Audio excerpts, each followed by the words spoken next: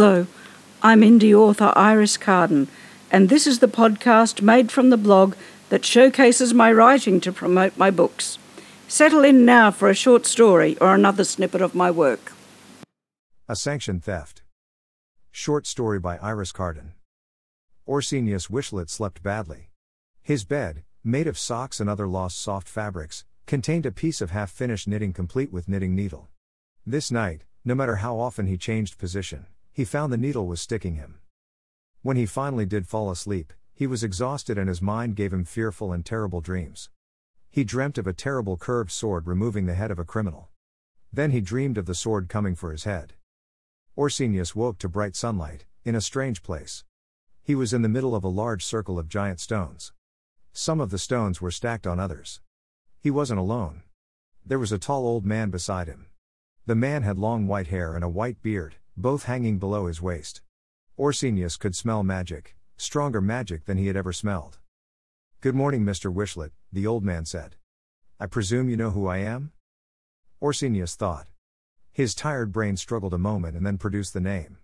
He said, "You are the great Merlin, sir." "Correct, Mr. Wishlet.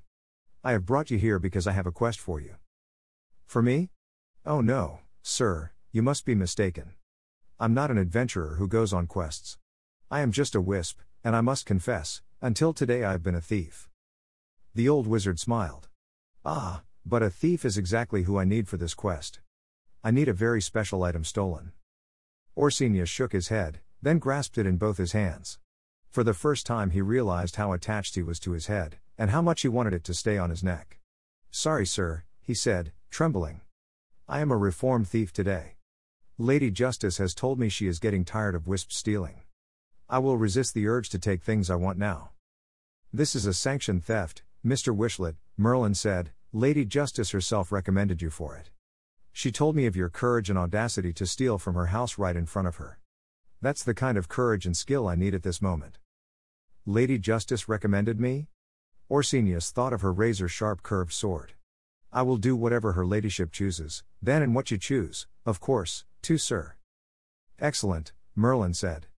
"Not far from here is an archaeological dig. That's when humans dig up old things, to try to understand their ancestors. I can't see the value of that myself. I lived with their ancestors and didn't understand them most of the time. Among the things the archaeologists have found is a magic artifact. It's far too powerful and dangerous to be in human hands.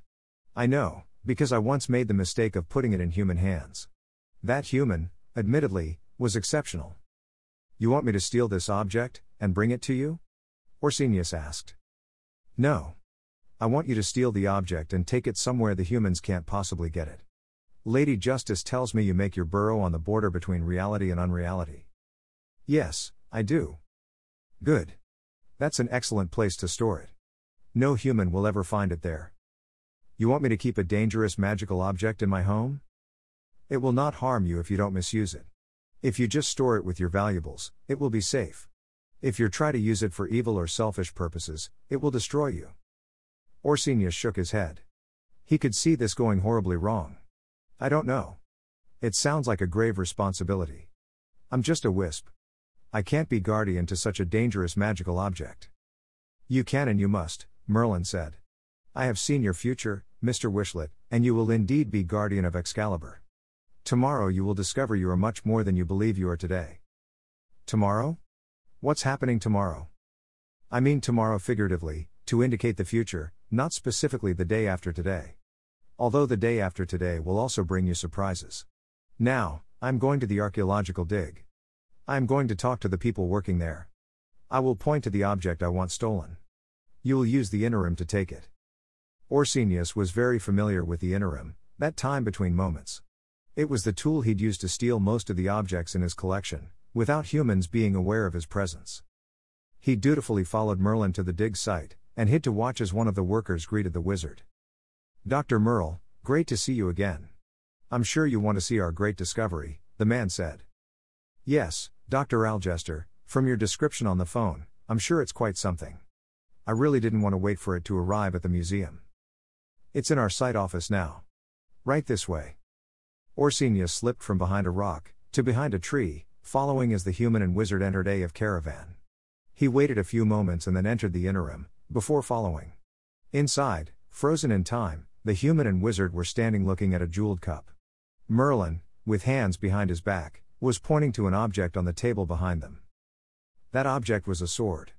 Unlike the scimitar he had seen Lady Justice wield the day before, this was a straight sword, and looked very plain. There were no jewels in the hilt, just some odd symbols engraved on the blade. He could, however, smell the magic radiating from it. It was almost as strong as the magic scent coming from Merlin himself. Orsinius now remembered where he had heard the word Excalibur before. He had never been nervous about a theft before, but he was anxious as he picked up the mysterious sword.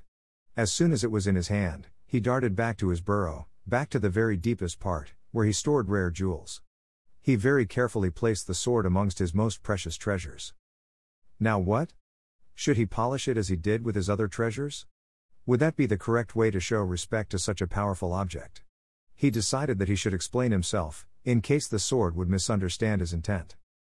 "Great Excalibur," he said, "I know you have been lost in the earth a very long time. With your permission, I will clean and polish you and try to bring you back to your former glory. If this is the wrong thing to do, I apologize. I only wish to show the greatest respect." He found a soft cloth from his bed, brought it to his treasure space and carefully polished the sword. As the sword began to gleam, it also seemed to grow warm in his hands. Warm and comfortable, as if it was content to be with him.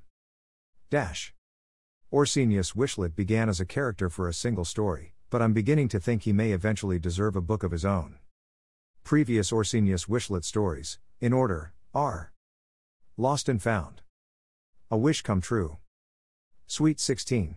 You can find more of my writing and contribute financially to my writing if you so wish at iriscardenauthor.net. You can buy my books at your favourite online bookshop or at lulu.com/spotlight/iriscarden. Until next time, take care, stay safe.